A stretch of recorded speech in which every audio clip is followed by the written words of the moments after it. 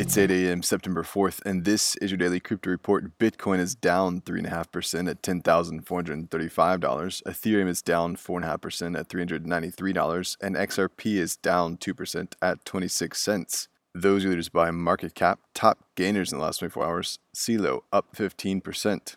Today's headlines: Saudi Arabia business leaders are floating a blockchain-based business passport to slice the ribbons of red tape that are caused by COVID-19 restrictions. Their idea already has a name. The Global Value Chain Passport would allow companies that are following regulations in their countries of business to let potential host countries know this and potentially work out an arrangement using a real-time, trusted source for global regulators to verify various accreditation claims.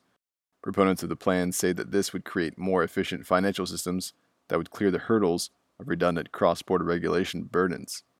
Well, Robinhood caught the attention of the SEC over how it routes client orders to high-frequency trading shops. The popular trading app has apparently pulled the ire of the regulator to the level that it may be in the late stages of a civil fraud investigation, which could bring the company a $10 million fine.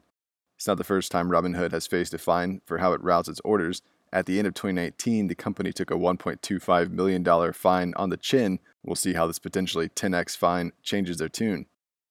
Speaking of the SEC, they've brought charges against proponents of Mindset24 Global LLC for defrauding victims in a manner which the prosecutors called a textbook pyramid scheme. The pair facing charges are John Brian McClain Jr. and Paul Anthony Nash of Kentucky and Florida, respectively. Prosecutors say McClain and Nash sold Mindset24's 735 investors on a promise of 70% returns powered by self-help kit sales. McClain and Nash pulled in 5% with 2% flowing to others close to the top of the pyramid. 92% of those involved lost money at an average of $1,200 each. The pair face unregistered securities sales and several counts of securities fraud. And finally, the Bank of England governor gave a speech yesterday that mentioned several times stablecoins, central bank digital currencies, and the future of payments, calling fiat-tied stablecoins something that could offer useful benefits for payments. But ultimately, the governor eschewed the impact of assets like Bitcoin, saying they strike me as unsuited to the world of payments where certainty of value matters. The Bank of England has poured years of research and development into a central bank digital currency. Today's episode is sponsored by the digital marketplace Ungrocery.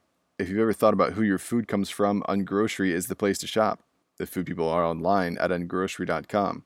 That's all for us today. Visit us at dailycryptoreport.io for sources and links. Find us on social media.